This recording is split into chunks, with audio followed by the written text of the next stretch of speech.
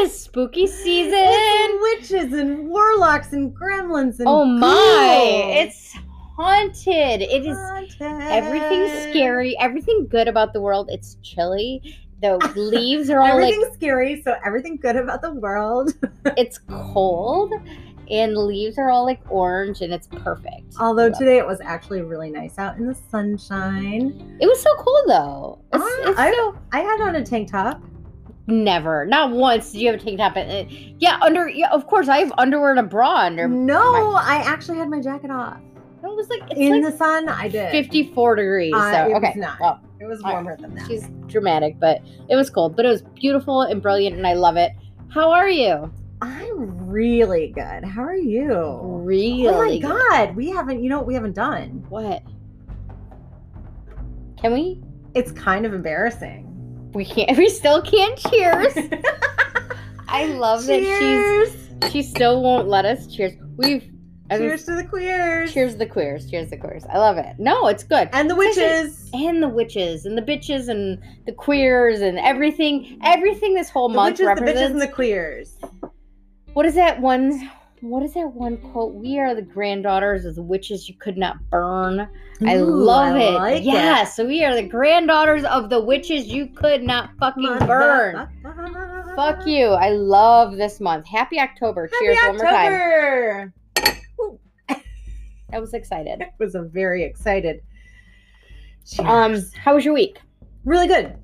We are we have a house guest right now. Tell me about him. Little puppy. He's very handsome. Very cute. And so that's just been a lot of fun. The kitties aren't exactly too thrilled about it, but I mean, they're not over the moon, no. I will say, but they're okay. They're okay. I've seen them all together. Yeah. Yeah, they're doing okay. They're handling it okay. Yeah. I mean, it's definitely scary season for them. Yeah. Well, how about for you? Scary season started. I see right behind me there's a skeleton hanging up. To my left, there's two skeletons. Maybe I'll even take some pictures and put them in the show notes. Evie's house is always dope for Halloween. Like, it's fun. Well, we haven't really decorated yet. Yeah, but you have some stuff going on. I mean, you got this is all stuff for outside. I can see 3 skeletons in my peripheral right now. So. Yeah, but you can kind of see those year round. That's those will go outside. Okay. Fair. And once I'm not going to tell everybody what our decorations are going to be. I'm so excited. But it's a really good one this year. And once we get it done, I will definitely post pictures. Awesome. Yeah. So I decorate a little bit. Well, last week I went to my aunt and uncle's house. I got the pumpkin. I got you pumpkin and got us a pumpkin. So I got a pumpkin. I got a fake pumpkin. And I do have some sticky hands, like ghosty sticky hands to put. But I'm in an apartment. Yeah. And right now we have a couple, like a dresser and like 5 things on our little patio because we've been painting. And my sister's in Boston right now, actually. So while she's in Boston, she kind of left the shit out there. So it's hard to like decorate because we have like a lot of paint and painted stuff. But yeah, it's both like my sister and I were big fans of the holidays. So yes, we definitely want to decorate. This is definitely the best holiday. It is. And but this is my whole favorite time of year because you know what comes next and you know what I love. I love the winter, and that is right around the corner. So she likes the death of the earth. I love it. I do. I like the decay. So yes, the Halloween, death, the rot, the depression, the also haze. The rebirth. Can we talk about? Okay, that's what I'm into. So December 21st is my youngest sister's birthday, and on top of that, that's also what? Isn't that like the That's spring equinox? No. It's the rebirth. That's the winter solstice. The solstice. So that's the official beginning of winter. No. Yeah. This is the shortest day of the year, but then it starts getting longer each day. Right. It is the day that marks the like rebirth of the sun. Yes. Okay. The sun god who like comes back to life and so the days get longer. You know way more than I do, so I don't know. Yeah. So that's all true. Okay. But it's still not spring. Spring is not until March. I hate spring. Spring is bananas anyway. It's always muddy and it never happens. Spring's the worst. That's the rebirth year. No, fall is it's the best. It's a whole year of spring inside my head. Fall, winter, summer, spring, in my opinion. No. Winter, fall, summer, spring. To me, I like the extremes. I love winter. Listen, just hear me out, okay? like 6 to like 15 inches of snow. Oh, gross. Yes, stop. You lost me already. Stop. So like really charming. Everything is white, like blanketed white. With that snow in the way that when you're like driving, you turn and you kind of like almost 360 and it kind of gets you. And it's like nobody goes anywhere. Everybody goes slow. Like you order food. It's like Yeah, you put somebody else's life at risk. Well, I work for the company that you order food from. So the people that I know are the ones who put their life at risk. So in a sense, I'm the one who puts my life at risk. So that's fine. But no, it's just winter is so charming to me. I love snow. I love the smell of snow. I love the looks of it. Oh my God. I love walking around. Like, so my favorite thing used to be when I lived in Boston. Boston is one of the most charming towns ever. Like, I think it like invented charm. Because it's so old, you know? So it's all cobblestone and it's all really beautiful in the Boston Common. But walking through that fucking city in the middle of the night in winter, there's nothing like it. And it's like blanketed snow and thick and beautiful. And there have been times, there's one time I remember. So I had a girlfriend for a million years and we lived in Boston together. And she worked at a place in the financial district, which is like, to me, it's almost like kind of funny because Boston isn't, I don't know, it's way more collegey and artsy than financial. And I mean, I get there is a financial district, but it was always kind of a joke to me. So like she worked right downtown in the financial district. But I remember one night visiting her, and then I parked probably about a mile and a half away because I used to work about a mile and a half away from her at an Italian restaurant. We had not parking for that restaurant, but we had discounted parking. So I'd park there anyway to walk around the city. And I remember that walk back, and I swear to God, Evie, it was one of those moments in my life where I like stopped and I looked around and there was literally nobody else in the whole city besides me. And the snow was like thick. And I was like, this is 100% magic. Like I wasn't listening to music. There was nothing else. It was just me in the city alone. And I was like, this is brilliant. And it was one of the best moments of my life. And so lovely. And I do. And I capture those a lot. Like Michigan does offer that too. I have been stuck on a couple dirt roads before, like driving where I'm like, holy fuck, like snow to me, it transports and it is magical. So I get it. Like there are things about summer that's incredible. Yeah. See, for me, like you're talking about like a nice, hot, humid summer night where the crickets are chirping for sure, and the stars are out, and there's like no light pollution happening, and I mean there are trees as tall as the stars. I mean that to me is so it's the polar opposite. Lightning bugs and I think we're both talking about like the thick of the season, because like same with winter, like when you get that like thick, and especially like one of the special things about Michigan is there are so many places that are close that aren't polluted by light. Like I told you before, my aunt and uncle live in Port Austin. That to me, it's a 2.5 hour drive away. A dark, I can't remember what they call it, like a dark night preserve up there. Well, there is. Well, no, I mean, there is up in the Thumb. Oh, really? Yeah, I'll have to look because I know up by Manistee there is. I know there's a big park up there. There is one, kind of in the middle. North there's nothing up there. So even like. Right near Port Austin. I took a bunch of pictures when I was there a couple weeks ago. So I was trying to get the northern lights because you could supposedly see them, but it was so cloudy, so I couldn't fucking see them, which made me so sad. But winter is a great time to see the lights.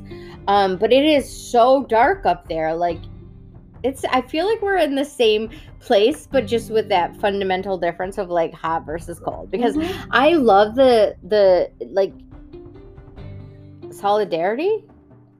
The right word? Solidarity. Solidarity is like you are like in the struggle with something, like you're I'm in solidarity. Yeah, okay. So solitude. Yeah, thank you. I'm not good with words, you know. So the solitude, I love that. And then like with the snow, and like I said, that moment in Boston was one of the best moments of my life. I will never forget it. But like I've had it in Michigan too. It's the cold. It's the cold aspect. Because you can get the same thing in the sun though. You can get the same thing in like the summer. That kind of mid-thick part of the season where you're just like living it and enjoying it. Like I get it. And there's part of me that like, okay, like I've considered moving to Florida. Not because for any particular reason, but my dad did live down there, and just some things that have happened. I don't know. I've always kind of considered it. And it's funny because as much as I love the winter, I love weird ass Florida. I love the subtropical weird part of it where it's like the weirdo people live there. There's like crabs and alligators and like it just I lived down there as a kid and there's and aardvarks and these weird ass adventures I took. I'm very drawn to that too. I could do that too because I feel like I just love that like weird solitude moment in time of a city or a place or something that you can really just like ingest and be there. And winter for me in Michigan, it offers that, and in Boston. But yeah, I mean, well, and there's also some really fun, funky parts of Florida where funky as fuck. You know weird. What I mean? Weird people like, and I'm not talking about like Florida man weird. I'm talking about like cool weird. Well, so my dad lived on an island off of Fort Myers called Pine Island. Now it was I want to say it's about a 14-mile stretch, something like that. The northern tip of Pine Island, you can see Sanibel. I don't know if you're familiar with Sanibel, but Sanibel is one of like the more popular resort places. It's kind of off of Naples, off of Fort Myers. Yeah. It's an island. It's a really like, it's one of those places, it's not much like spring break, but it's more about like your wealthy parents go to visit, you know? Oh, okay. So, that's why I don't know about it. Yeah. So, Pine Island was this like, it was your Florida man. It was your bail jumpers. It was your people like dodging child support. It was people like fucking living with no like a 200 credit score, just living like, but it was colorful and weird. And so I lived there as a kid. I lived there in 7th grade because my interest in moving started at a very young age. And as soon as I could you got that from your dad? Yeah. As soon as I could move, that was about 7th grade, I moved down with my dad. And my dad was great then, but my stepmom is the one who really took care of me then. But regardless, I would have gone on my own because it was like an adventure. And I remember I went there the summer before and saw an aardvark and I was like, I need to fucking live here. So I moved that next year. I moved in with him. And I just remember it being like this weird ass amazing experience. There was like a baseball diamond that all the kids, like the island kids would play baseball in. There was all of these like, my dad lived in an apartment complex, but attached to the apartment complex was like a motorhome place. And then behind that was like a swamp, full ass swamp. And nice. Like you could rent canoes, but you could also just take the canoes. So they're all like, so we would literally take the canoes with, and I'm not exaggerating when I say alligators all over. There were signs for panthers. I never saw one, but there were signs for them. There were crabs on all the beaches. Like, it was such a fucking adventure. Like, I can't even, and I will forever, to this day. And there were like pineapples planted everywhere. So there were pineapple, they're not actually trees. They just grow out as like plants. And then there were orange groves and orange trees. And there were like, again, anteaters and weird things and weird people and everybody dodging back. It was a fucking amusement park of a life. Yeah. And I would have 100% do it again. So there is something like, and I get it. It's super hot there though. It is subtropic. So yeah. But it was so cool. Like I would do it. Still one of my favorite lines from some TV show somewhere. They said something about like, I don't understand why he moved from Hawaii to Florida. Florida's for people who don't know about Hawaii. That's a good point. Well, Hawaii is so I lived in Florida as a kid and I lived in California as an adult. Mm-hmm. Now, California is more beautiful, obviously. I lived in San Diego and I lived in LA. It's beautiful in a different way. And then you got cliffs, but you also, there's so much commerce there. There's so much money. There's so much everything else. Listen, as an adult now, I have a lot of time to think about it. And like, I've lived in some pretty expensive places. And like the only kind of unexpensive place I lived in was like with a kid, like when I was a kid in Florida. That's, and I've looked at that place like from time to time. And it's one of those places that people are like, I would never move there, especially as an adult, but then there's this part of me that's like, so yeah, California was amazing, but the parts that were like expensive and whatever to me were not amazing. It was kind of douchey. Like, I don't give a shit about the people there. I don't care at all about the industry there. I don't care at all about, I'm never going to try to make it because I'm not I mean, I've already made it with this podcast, but you know. But I mean, we're like, so famous. but It's like ridiculous. LA, like I just literally couldn't care less about it. But it is beautiful, and it does, you know, we've talked about I this. mean, I loved living in Los Angeles. I mean, there were a lot of things to love about it, Mhm. but there's also a lot to not love about it. Well, the things And that that's to not love about it are the thing- things that we haven't. Yeah, like and that's it's the thing that, like, whenever I go back, like, that's the stuff that reminds me, okay, this is why I cannot live here. And I mean, traffic is a huge part of that. oh my god. I mean, it really is. Driving in La Brea in the morning, having to drive from the studio so like on La Brea to get to Having the 10. drive 3 miles, I know. and it takes an hour. I told you. It's So just awful. my girlfriend at the time worked in Culver City, and I worked on in the studios. What is it, Lankersheim?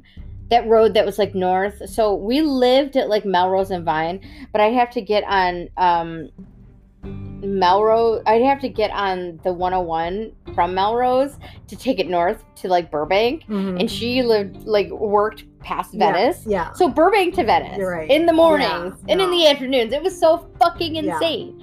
But so Florida, okay, so obviously it does not offer that, but it offered this kind of like different, like wholly different thing. Like it was just so shitty and so crazy and so whatever that it was the antithesis of those beautiful sunny places. Like Florida was beautiful and sunny, but everything else was like, well, fuck you. I'm not this. I'm not going to make it. Not only am I not going to make it, I'm going to destroy everything that would make you think that I would have the potential to make it. And so that's where I've always kind of like toyed with the idea of Florida, where I'm like, well, I could, you know, I could start a meth lab and move to Florida. honestly, and not a meth lab, but I could honestly, there's no part of me that is like would be against like getting one of those little fucking drive trailer, like one studio apartment trailer things, drive down there and just park my fucking ass right there where I could see the alligators, feed them hot dogs, and just walk in the streets that were all made of shells.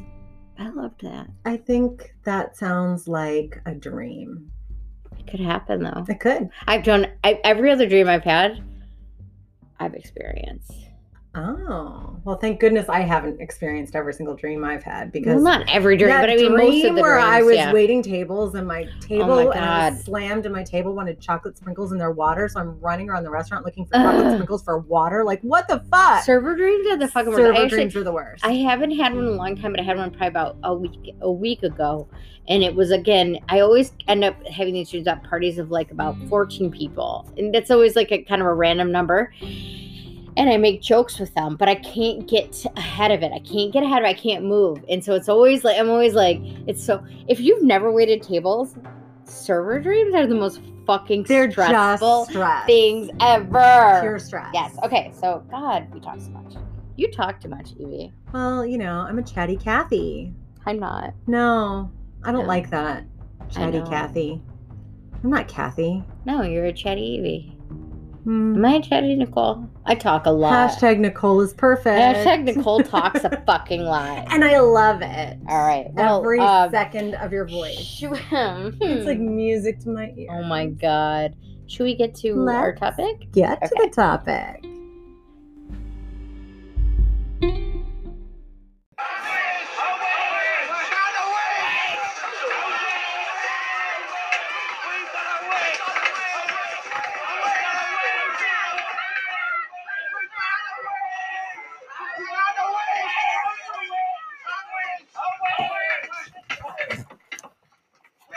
Witch, may we burn her?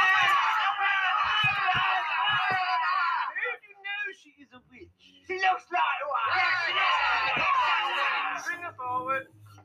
I'm not a witch, I'm not a witch. But you are dressed as one. They dressed me up like this. And this isn't my nose, it's a false one. Well, we did do the nose. The nose? And the hat. But she's a witch. Burn her! Burn the witch! Burn the witch! Monty.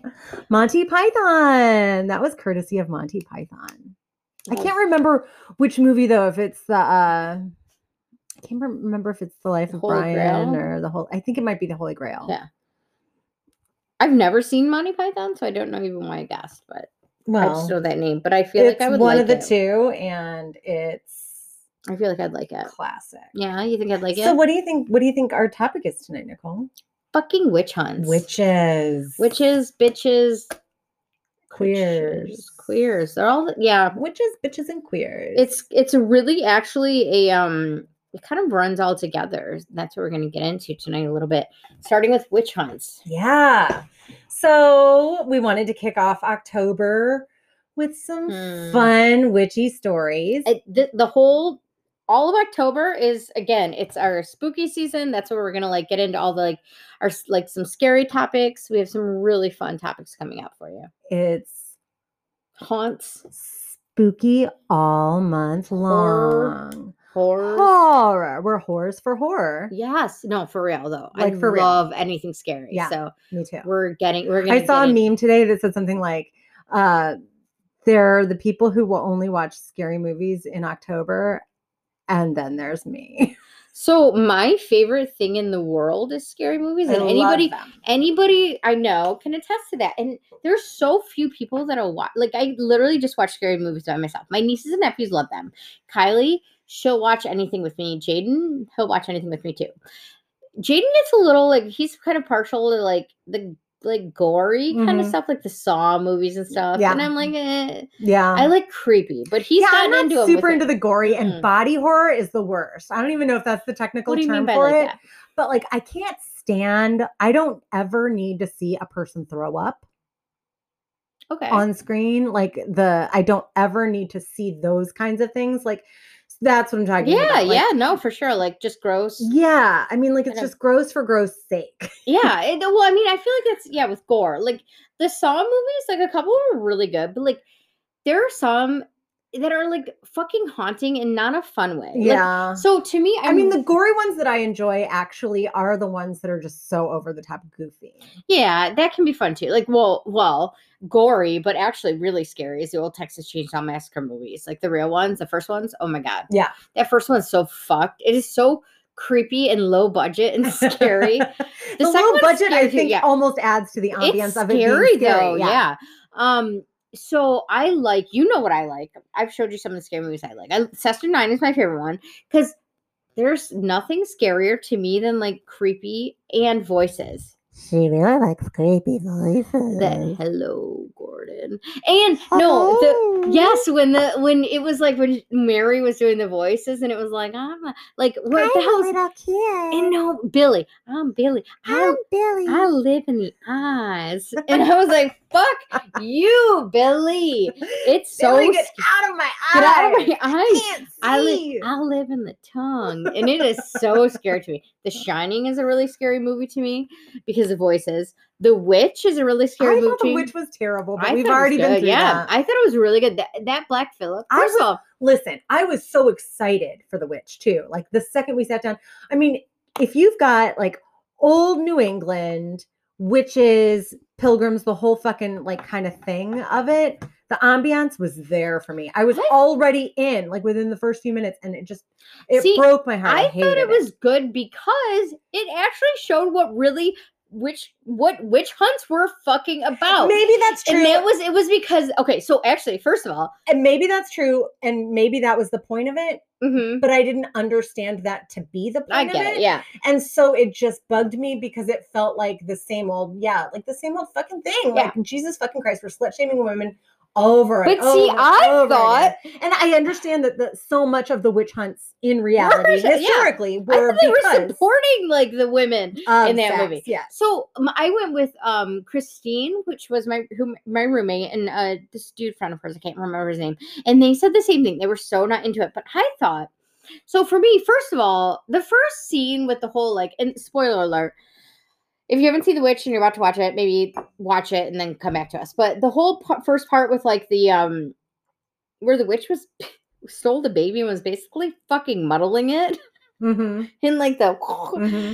It was creepy. But then the whole idea of blaming the girl and blaming her vanity and I thought that was brilliant. And especially considering it was her family. Yeah. And her family was you're a whore, basically, even though the girl is not fucking been able to do anything or Yeah. been anything. And then she was finally like, well, fuck you.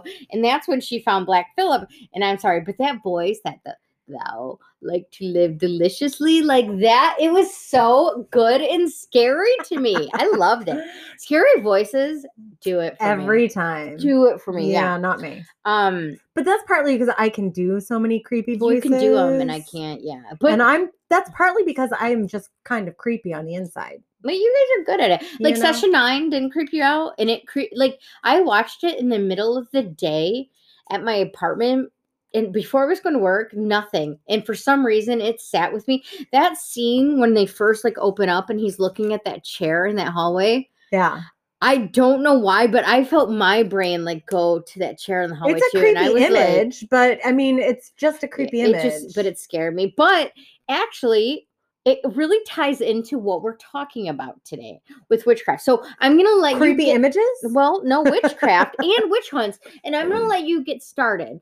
But when you finish up, I'm gonna continue a little bit about some witch hunts in the United States, and it'll actually tie into the Danvers mental institution. Danvers. So Danvers. She's trying to say We'll Danvers. get into Danvers. If you don't understand what she's saying, just understand It's my Danvers. Translation. All right, so get into it. Let me tell me all about it. Okay, well, I'm doing okay, so basically I did find like a short timeline of like sort of the witch hunt Sure. witch trial like season or centuries or decades, know. whatever the fuck it was.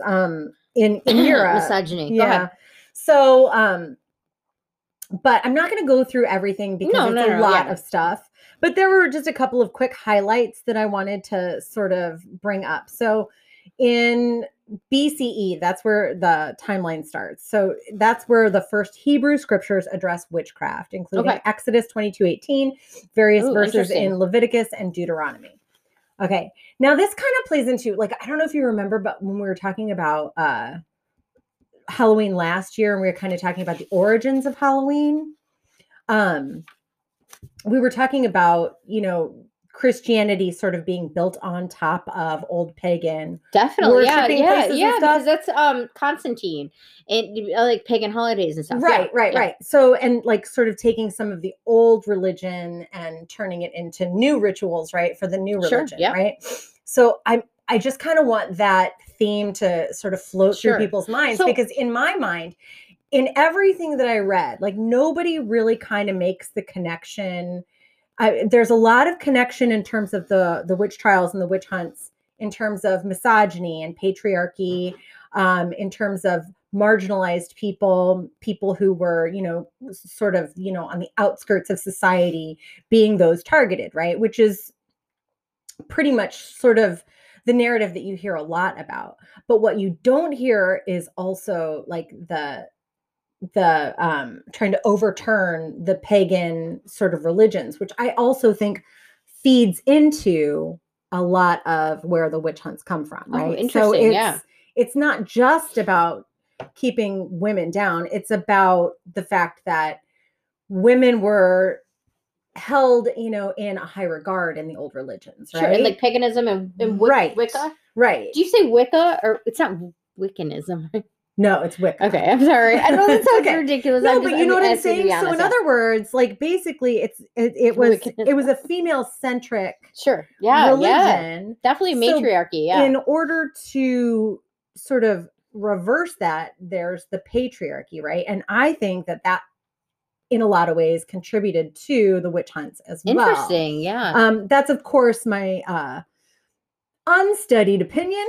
Yeah, but no basis in fact. Just sort of in all the years that I've kind of studied all the different things, like it seems to me like a natural fit in terms of all of the other things as well. There's so much information out about this. If you want to just like kind of, if you like conspiracies, you want to get into it and just kind of have fun with it. Zeitgeist is a really fun documentary. You can, I'm pretty sure you can just stream it for free. And it's broken up into 3 parts. And the first part is about the origins of Christianity and about Constantine, and basically about all of the whole dichotomy. Dichotomy means sort of like the split the That's not right difference. then. The whole I mean, basically all of Christianity is based on these like different it's basically different religions were like kind of picked apart, and Mhm. that's how they got like the idea of like Jesus Christ as far as like, died on the cross and then resurrected 3 days later and yada yada. And Zeitgeist does kind of get into that Uh-huh. and it kind of a fun like I said, a conspiracy theory kind of fun documentary way. And they talk about like Constantine and how basically there's a million other gods that like this whole idea was stolen from. Yeah. And like, yeah, Jesus Christ is like being the son, but also being the actual son, and the 12 disciples being the 12 like astrological The zodiac signs. zodiacs. Yeah, so it's really fun if you want to get into that. Yeah, Yeah, totally. so definitely check I that have out. to check that out. You told me about it You haven't before, but I seen Zeitgeist? forgot it. Oh, we have to watch that. Okay. Okay, so I mean, it also gets into like 9/11 was an inside job. Yeah, so. yeah. I think that's where we talked about it. Though. Yeah, but the first part and the last part, which also gets into the Federal Reserve, the last part's the Federal Reserve, which is really interesting. The first part and the last part are like, fuck it. I mean, I personally don't think 9/11 was an inside job. Right. Compartmentalization is amazing, but I don't think it would get that far. I feel like it would be out there by now. But yeah. I mean, I just don't think that you can get involved that many people in a nope, conspiracy. Yeah, exactly. And have it. Yes. Like, so, but I mean, but it's still a fun secret documentary to watch. Agreed. And the Christianity thing with like I said, the stealing from not only, Constantine, but also like Egyptian gods and stuff. There's so many similarities with the dates and stuff like that, like with paganism. Yes. And yeah. So absolutely. Anyway, I'm so sorry. Go ahead. No, not at all. I mean, we'll have to watch it at some point. Super it. Okay. So I just kind of want people to kind of remember that sort of theme, as well as obviously the patriarchal, misogynist aspect. Sure. Which is like everyday life. Yeah. Right. So in the 1230s, that's when the Inquisition against heresy was established by the Roman Catholic Church. Okay. Fucking Catholics. Fucking Catholics, man. They, you know what? To this day, they're annoying. That church on 12 and Woodward, they're still putting up all those fake ass crosses. So yes, they are. But Catholics are still annoying. Yeah. We're gonna stick to the topic though. I know, but Catholics, we need to talk to y'all. So hit us up. Okay. Go ahead. So throughout that 100-year period, there were, people who were identified as witches and sorcerers and things like that, and who were executed for witchcraft, and tortured and all of those things. But about 100 years later, the 1340s, that's when the Black Death swept through Europe, which added to the willingness of people to see conspiracies against Christendom, which is something that I kind of wanted to bring up as a highlight because of where we are now in terms of like, quote unquote, witch hunts, conspiracy theories, and the fucking COVID plague that's going around the planet, right? So I think there's a lot of parallels, which I think will move nicely. We should get into that at some point. Other topics this month. Yeah, some plagues. In 1486, the Malleus Maleficarum was published, and that is important because that's sort of the period where a lot of historians point to that book as a tool for a lot of like judges and people to sort of prosecute people for witchcraft around. What's the book called again? I'm Europe. Sorry. Malleus Maleficarum. Basically means like doing bad witchcraft. Okay. So it was, let's see, in 1580 to 1650, that was the period which the largest number of witchcraft cases were tried throughout Europe. So that was like almost 100-year period, which is just fucking insane. And then we have the Loudun witch trials, which took place in 1634 in France. It was after the Ursuline nuns reported being possessed. And so that was sort of where I picked up from the timeline and started to look in, because I kind of wanted to do lots of people know about the witch trials in sort of general kinds of ways. So I thought it would be kind of fun to visit some of the actual stories of some of these people. So I've got 3 stories, and we're going to start with the Loudun nuns. Now, I'm probably saying that wrong. It's French. I apologize, French people. I am not French, even though my name is Yvonne. Yvonne. Is that Yvonne. French? Yvonne's Yvonne? French, yeah. Yvonne? Yvonne. Okay. Are you I thought it would be like Belgium. judging me or? Yes. Go ahead. Hashtag Nicole's perfect. Hashtag Yvonne is lying. Go ahead. So the Loudun possessions is considered one of the most notorious witchcraft trials in Loudun, France in 1634. And it's because an entire convent of Ursuline nuns said that they had been visited and possessed by demons. Okay. Mm-hmm. So following an investigation by the Catholic Church, a local priest named Father Urbain Grandier was accused of summoning the evil spirits. He was eventually convicted of the crimes of sorcery and burned at the stake. Jesus. Okay. Now, learning about this. Okay, so let's see. Okay, this is all on Wikipedia. So if y'all want to read more up on it, I'll just give you the quick and dirty.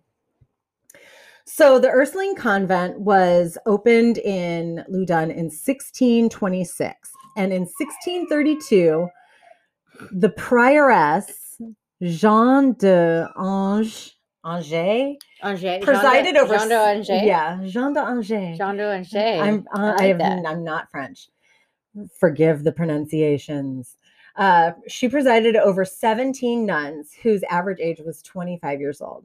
Oh, wow. So the first reports of alleged demonic possession began about 5 months after the outbreak of the Black Plague in 1632.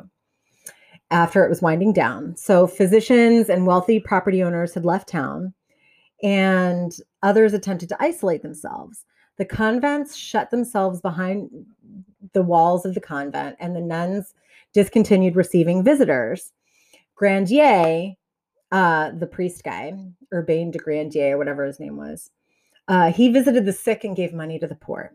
He apparently was very, very handsome. Very handsome. This is what they say. Not my type, though. No, totally not my type. Okay. But a young nun said that she had a vision of her recently deceased confessor, Father Mousson. Soon after, other nuns reported similar visions. Canon Jean Mignon, the convent chaplain, who was also a nephew of Trinquant, decided that a series of exorcisms was in order. In the town, the people were already saying that it was all fake, that this was not really happening. Did they have like spectral evidence? Is that where it came from? Like the whole like visions and stuff like that? Is that what like the people were? No. Okay, because that's where a lot of the, like, I know that the witch hunts and stuff from the States game, like saying like, oh, I have dreams and visions. Oh yeah, that's what you mean. Oh yeah, dreams and visions. Yes. Okay, so like that spectral evidence is the biggest fucking problem with. So here's the demon Asmodai. Asmodai, yep, was sent to commit evil and impudent acts with them. So during questioning about the supposed evil spirit that they thought was possessing them, the nuns gave several answers as to who caused its presence. A priest, Peter, and Zabulon. It was only after almost a week, on October 11th, that Grandier was named as the magician responsible, even though none of them have ever met him. The next, physicians and apothecaries were brought in. Canon Mignon informed the local magistrates of what was happening at the convent. Grandier filed a petition stating that his reputation was under attack and that the nuns should be confined. So around the time of the nuns' accusations, Jean de Laubardemont was sent to demolish the town tower, but he was prevented. So fucking crazy. He was prevented Take down from the tower. He was prevented from doing so by the town militia, and upon returning to Paris, reported on the state of affairs in Loudun, including the recent disturbance of the Ursuline convent. So he was commissioned to investigate the matter. Grandier was arrested as a precaution because they thought he was going to run. The commissioner began to take statements from witnesses who said that Grandier often mysteriously appeared at the convent at all hours. So it was that kind of shit, yeah. Although no one knew how he was able to get inside. The priest was further accused of all manner of indecency. Laubardemont then questioned Grandier as to the facts and articles of accusation, and after having made him sign his statement in denials, he proceeded to Paris to inform the court. Eventually, they asserted that the possessions were like fake Yeah. and the letters were seized. But during the trial, Monsieur de Laubardemont returned to Loudun with a decree of the council, which was dated the 31st of May, 1634, confirming all his powers and prohibiting Parliament and other judges from interfering, blah, blah, blah, blah, blah, blah, blah. Under penalty of a fine of 500, Grandier, who had been held at the prison of Angers, was returned to Loudun. Laubardemont once again observed and interrogated the nuns, now dispersed among a number of convents. They examined the victims in person, and over the next 2.5 months, they performed exorcisms. On June 23rd, 1634, the Bishop of Poitiers and Monsieur de Laubardemont being present, Grandier was brought from his prison to the church of Saint Croix in his parish to be present at the exorcisms. All the possessed were there as well. And as the accused and the partisans declared that the possessions were mere impostures, he was ordered to be himself the exorcist, and the stole was presented to him, like the sort of like the thing that the priests wear, like drape around them, the stole. Okay. So he wasn't able to refuse. So he took it and received the pastoral benediction. And after they commenced the exorcism, he was eventually found guilty of sorcery and placing evil spells to cause the possession of the Ursuline nuns. Jesus. And he was condemned to be burned at the stake. So, part of the reason that I thought this was so interesting is because it was this, this entire group of nuns, and like a lot of people have written about this. And so as I was going through and looking at like the post-historical analysis, they compared this case to the pretended possession of Martha Boissier in 1578. And then they also compared it to a case which they considered to be an actual possession, a legitimate possession by a witch, of Mademoiselle Elizabeth de Ranfang. Okay, I heard a little bit about her. Yeah. Okay. So the Ursuline nuns kind of took me down this little rabbit hole of, I read a bunch of stuff about the Ursuline nuns and it was kind of hilarious. They were doing all the things like shrieking like banshees and howling like wolves, what we'll get and all of those kinds of things. Salem, yeah. So, but because they took me into these, I wanted to give that sort of predicate. Sure, yeah. To this little bit. I'm interested. Okay, so looking into the Ursuline nuns, I came across Martha Boissier, which again, French. Sorry about my pronunciation. But so her case of demonic possession is often cited by theological historians along with the Loudun possessions, because both are now considered notorious accounts of apparent demonic possessions, which are presumed to be fraudulent. Sure.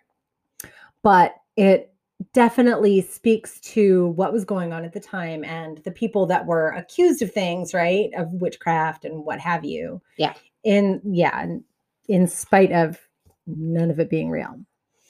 So Martha, her maladies from which she was recorded to suffer included an extreme shortness of breath, the ability to stick out her tongue unreasonably far, and the gnashing of her teeth.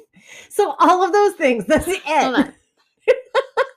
How far can you stick your tongue out? I can go pretty far. I can touch my nose with my tongue. Let me see.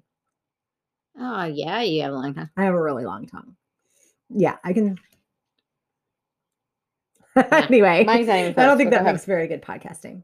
No. But we're just sitting here with our tongues. Yeah, it's not good. Out touching our noses. It's not good. Okay, go ahead.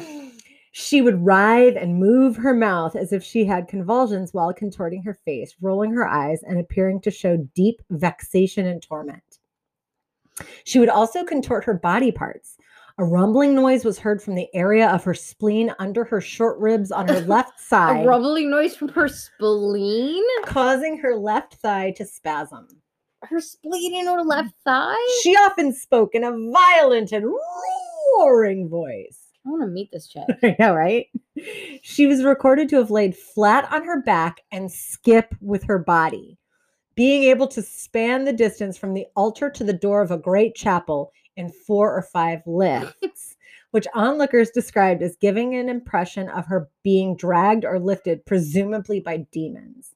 Fair. Now, during her demonic fits, she was able to endure pinpricks to her hands and neck with limited bleeding. She was also able to speak with her mouth shut, often speaking English and Greek in fluency. That's good, though. However, Charles Miron discovered the fraud by making her drink holy water under the guise of normal water. And she just drank it like And full on. She was like, I'm so fucking thirsty. Well, no. Watch, hold on. So like this? He told her it was holy water, but it wasn't. So when she reacted to it, then he knew that she was faking it because it wasn't Is this holy water? Yeah, that is holy water. But you're a notorious demon. You're a notorious It demon. burns. Actually, I did drink it a little hard. Get my burps going. Sorry. Little burp. It's okay. So that's how she was discovered to be fake. Okay. But then Fraud alert. that led me over to Marie Elizabeth de Renfang. I got it Renfang. again. AKA, eventually known as Marie Elizabeth de la Croix de Jesus. And that's probably not how you say it in French. De la Croix de Jesus. Do you say Jesus? Jesus? How do they say Jesus? I would say Jesus. But I'm basically So I would say I was basically speaking English, French, and Spanish in one sentence. So maybe am I possessed? Are you? I might be. Are you really intelligent? I think I'm just Are you possessed. multilingual? Do you speak Portuguese? I am just possessed. Okay, fair. I would love to learn Portuguese though. That's Right? a really It is cool sexy. language. It's so beautiful. I work with a girl. I think French and Portuguese are two of the most beautiful sounding I worked with a girl that spoke languages. Portuguese, and she was a hostess. Let me tell you. You know. Let me tell you about this girl, the Portuguese hostess. Fuck me. Anyway, not like no, I meant like fuck off. But yeah, go ahead. Okay, so her story is super fucking interesting. Okay, tell me. And I got this from 2 different spots. Everything so far has been Wikipedia, as I said earlier. This one is from paranormal-world.fandom.com, and it's the exorcism of Elizabeth de Renfang. And then the second source is marilynKdennis.wordpress.com. Okay. So essentially, this woman, she, by all accounts, was a very virtuous woman. She was considered very, very, pious and virtuous. Yes. She lived in the Duchy of Lorraine, France, which would eventually, the Duchy area?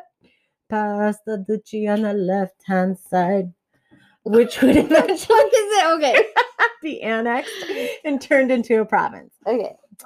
So at a social event in 1618, Is there a douchebag came from? No, douche from. Never mind. If you do hear something in the background that is Syzygy did find a box, or not Syzygy, Luna found a box. He's very excited. She's editing. She's excited. She's in charge of her sound today. I misname them and gender them, but oh my god, you misgendered my kitty. She's having the time of her life. Anyway, go ahead. So tell me all about having the time of her life, and tell me about Douchebag Central. Okay, so Douchebag Central. So at an event in 1618, a doctor by the name of Charles Pauvois proposed to her, but she refused. So ultimately, this led to him. This is terrifying, okay? But this led to him making all these mixes of different herbs and shit to give to her to try to make her fall in love with him. But apparently, old school date rape. I feel like this is one of the first incidences of what is it? The Munchausen by proxy, right? He's essentially trying to hurt her to get her, right? Okay. To make him his hero, So he basically was using this stuff to work dark magic, according to the lore. And they basically really fucked her up, health-wise. Like they Sure. really fucked her up. And then like he tried to do other things to try to fix that, and those fucked her up too. So ultimately, it had some really bad psychological effects on her, and the symptoms started showing of demonic possession, right? That she was a Also witch. known as poisoned, but okay. Also known as she's a witch. Yeah. Sure. So, having been placed in this situation by a doctor, Duran Fang reluctantly consulted other physicians, but they were stumped over her symptoms, and they couldn't do anything to cure them. So, as a last resort, they recommended that she try exorcism. The first of the many exorcisms that would follow this decision took place on September 2nd of 1619 in Remiremont. Okay, now I'm moving over to the other article because the description of this exorcism in this article is fucking phenomenal. Interested. Okay. So, let's see.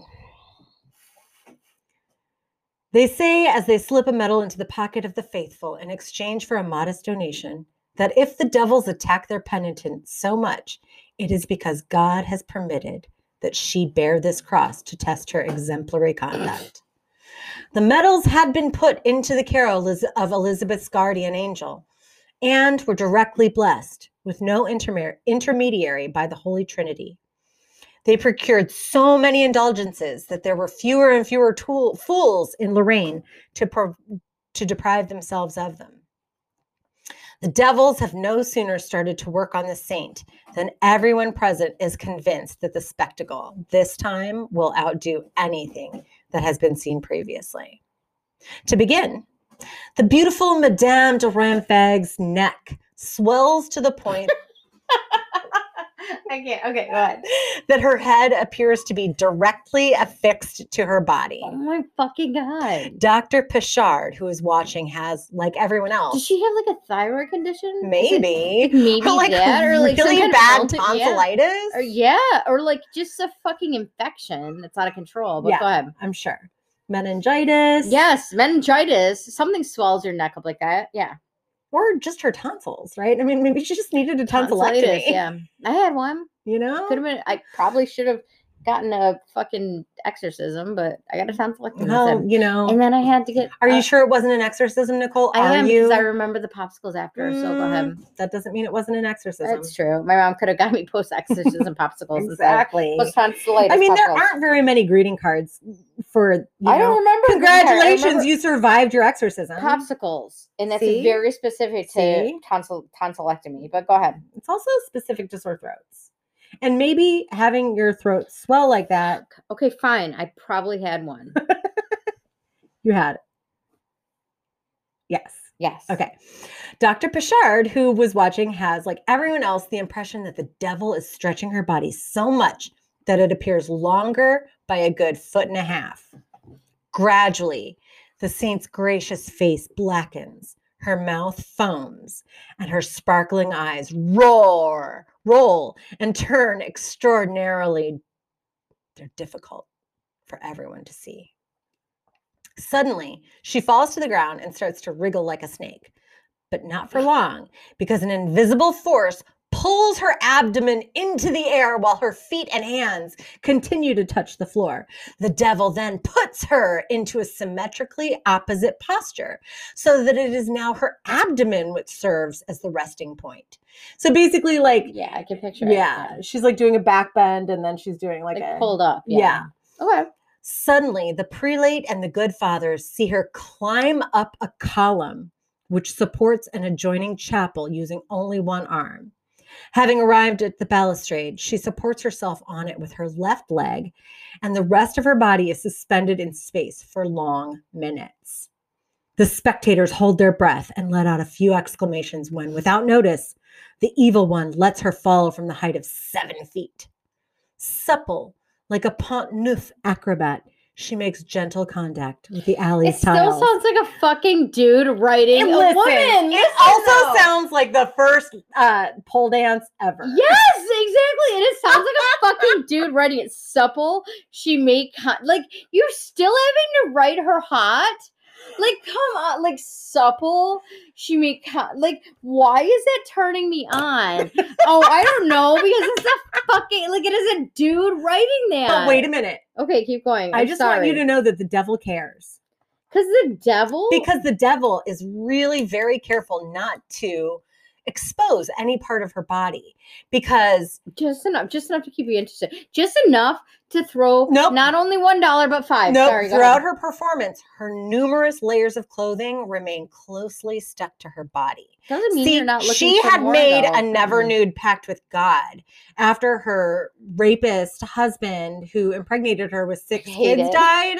She said, "I'm never going to let anybody touch me again. So I'm just going to be dirty and never take a bath, and I'm going to be stinky." And it didn't matter, because she was so beautiful that everybody wanted a piece of her, including that guy. And then she had to have that fucking guy who wrote that. And then she had to have a fucking exorcism. Yep. And so that's an what exorcism happened. because she probably did one fucking dance for one. She did a stupid, pole dance. Hairy fucking idiot dude. Yep. Listen, if there's ever a reason to go gay, it's because of history. I'm sorry, I know it doesn't work that way, but Jesus Christ. So that is straight women. One of the best stories ever. Straight women. Are you okay? Are you okay? Like honestly, I don't know how many straight women we have listening to this. Probably none. My sister-ish. Well, I know, no, because I know where her TikTok ends up all the time. The video she sends me, I know where she's going. But are you okay? Like, men literally wrote this. They literally wrote about the fact that this fucking girl probably tried to dance for her skeezy ass, fucking nasty Puritan douchebag boyfriend, tried to do a little dance for him, and then he was like, "Well, I must rate that as an exorcism." Oh, wait, listen to the next line. Pack it up, fucking Jebediah. I'm done. I am done with men. Listen to the next line. All men. Go ahead. This possessed saint. Fuck you. Already. I know there's more, but that right there. This possessed saint. If that isn't a fucking incel, if that isn't incel talking, is the most beautiful widow in Lorraine. Monsignor the bishop, his face congested, listens to the cries, which could easily be those of sexual orgasm coming from the lady, and provoked by the devils Beelzebub, Buono, Leviathan, and Asmodee. If there is ever a reason for hail fucking Satan, it is that sentence right there. This possessed saint. Can this episode be called This Possessed Saint? Oh, sure, yeah. Because right now I'm going to refer to myself as this possessed fucking saint. You look possessed. The fact that he literally wrote that this chick probably found the skeezy ass dorky boyfriend after the husband died, whatever, and was like, and tried to do a little dance for him. And he was like, "Oh, contraire, this is Satan, Beelzebub," and like wrote all this. You fucking incel nerd. I can't. I hate it. All men. Well, that's pretty much all men. Yes. Hunts were all men. The fact that he wrote this possessed saint, that should be the name of every single movie in the next 10 years. Actually, that would be a great name for a band. Possessed Saint. No, probably not. A good album title. I feel like it would be a better album title. I think we should be called Queered, the Possessed Saint. Ooh, Queered, the Possessed Saints. Yeah, we own it. Sorry. Trademark. Queered. We just trademarked it. That's legal. Queered, the Possessed Saints. That's legal. Trademarked. You're a lawyer. So yeah, I trademarked it as a lawyer just now out loud. Done. We did it in blood too. Totally real. But seriously, the fact that like this fucking nerd wrote that, I can't. Men. Okay. Do better. And that's it. I mean, those are my all right, well, little witch. That was part of my witch hunt today. We're continuing. And I really enjoyed it because, I mean, come on. That imagery of her pole dance is pretty fucking vexing. This possessed saint, if she isn't the most. She is the most. All right, so we are going to continue over on the other side of the pond. Jumping across the pond. Yeah, in Salem. Sorry, England. I love it. As much as I actually did see this video the other day that somebody posted and was like a message to the Queen that was like, "We fucked up. We're really sorry. Listen, I want to apologize about that tea in the harbor personally. If you could just take us back. Okay, wait. I know, but I get it because Boris. No, quick Okay. story. Okay. Back in the day when my sister was drinking and stuff, and Okay. Fair. well, I mean, she's sober now. I don't want to Fair. put it out there that, you know, she's anything but. But so back in the day when my sister and I were drinking heavily together, we would go out pretty regularly in Kalamazoo area and talk with fake British accents and ask Who people doesn't? That's my favorite thing in the world all to night long if they would sign a petition to return the original 13 colonies to New England. do. To England. Yeah, to England. Sorry, did I say New England? Yeah. Why My wouldn't bad. you? Yeah. So we would ask people at bars when we would be drunk too. And they'd be all like, no. And they were like, "What's wrong with you?" And we were like, "Well, you know, I mean, we just want to return We fucked up. to the So there motherland. was a We whole want you video. to return to the motherland." There's a whole video. Which that I was know like- you disagree with me that it's the motherland, but it's the motherland. Well, because the motherland is actually Russia and the The fatherland motherland is Germany. is Great Britain. It's and not, I know though, that because it's the motherland. Actually, the statement motherland came from Russia. So I don't really care about historical facts the here. grandmotherland. We're talking about the motherland. Well, Where we to be speak the mother fair, tongue. though, to be fair, well, And by mother, I mean my mom. okay, listen, I'm Snowden. My last name is Snowden. Do you know how fucking British that is? Have Do you know actually? how British Did you? Scottish that Did is? you hack the CIA? I might know somebody who did. Is that your cousin or something? Could be a half brother. That's all I'm gonna say. But so listen, Snowden is wildly wicked British and really like And you're wicked Boston somehow. wicked wasn't. But listen though, what I'm saying is the video was really funny because it was like basically like we fucked up. Can we come back? Listen, What my about sister that and I have been trying to do for about that decades. tea, we apologize. If you could just sneak us right back in. But then they're Oh yeah, Boris Prime Johnson is Ministers- awful. And I mean, I don't Yeah, really, but I mean, no, we don't need a fucking monarchy. It was all a joke. I would but okay for you it is, but you know how much I love the monarchy, and you know how much I like Queen Elizabeth, and I would literally listen. I don't know if this is legal. This might even be illegal. I think stop doing that. Oh shit! Sorry, I do Yeah. hit the pen things. I Yeah, apologize. She was clicking the pen if you I'm heard sorry, it in the but background. this might be illegal. But don't yell at me again. Clicking the pen is Don't yell at illegal me. actually in But 38 states. I would become a British citizen, and I would like live for the monarchy if I could. So I I would believe you. defect. I believe you. I would defect if that's possible. I believe you. Okay. So anyway, so where's other side of the pond? Over here. English colonies. Over here. Well, you know where you kind of ended. So we're talking Salem, Yeah. 1692, Salem, Massachusetts. Salem, Mass. See, I love it, Salem, Mass. So if you know Mass, we're talking about 40 minutes north of Boston, depending on the traffic. Obviously, it's going to be a lot longer. You take Route 1 up, and you have to stop at Kowloon. Kowloon is my favorite place ever. This is for Boston people. And only. this was like 300 years before gay marriage was legal. Yeah, but it was In it was legal Mass. Because first. Mass did it first. Yeah, because Massachusetts is my favorite state in the United States. Well, anyway, so Salem, Mass, 1692. You have fucking Puritans, basically Quakers, Puritans. Real gross, kind of the same shit that you're dealing with over in England, but they came over here. They, I mean, we could They get came into over here and bitched about religion. Well, and we could then get into- set no, it all because- up. No, because we could get into the actual founding fathers and the leaders and the start of the 13 colonies and Benjamin Franklin and how they were actually all. And when I say Illuminati, I don't mean Illuminati of what you think now, but Illuminati in the way of like the enlightened ones, scientists. They wanted separation of church and state. That is your phone. Let's fix that. I can't. She yelled at me. It's For Amy's clicking my computer, pen. and I'm using her Oh, computer to sure. record. Okay. So She did yell at me for clicking my pen. So if sorry, you're- y'all. text messages, it's not mine. So anyway, so we're talking like founding fathers, blah blah blah, British colonies. Anyway, so there was a war that happened. What was that war? Upstate New York, and it was like a war with France and England, the King William's War.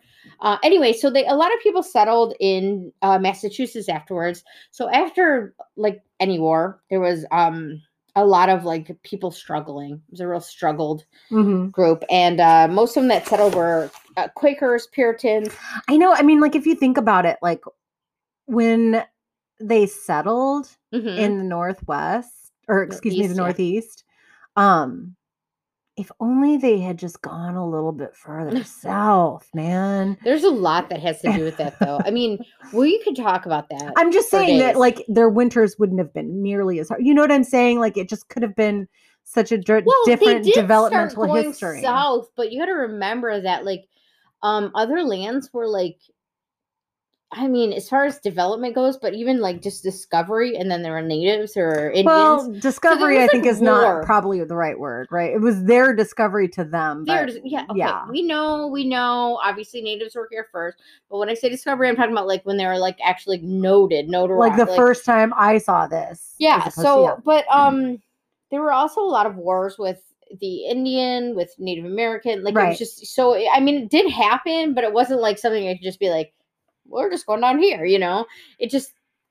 You know, it was imperialistic. They took over land. Oh, for sure. Yeah. I mean, it was did all, but yeah, colonization. So yeah. It's they not colonized good. it. Yeah. Yeah. So, but I'm just saying it would have been an interesting, different history in terms Oh, of. why? Because you see how interesting they are in Florida. Could you imagine if they fucking started there?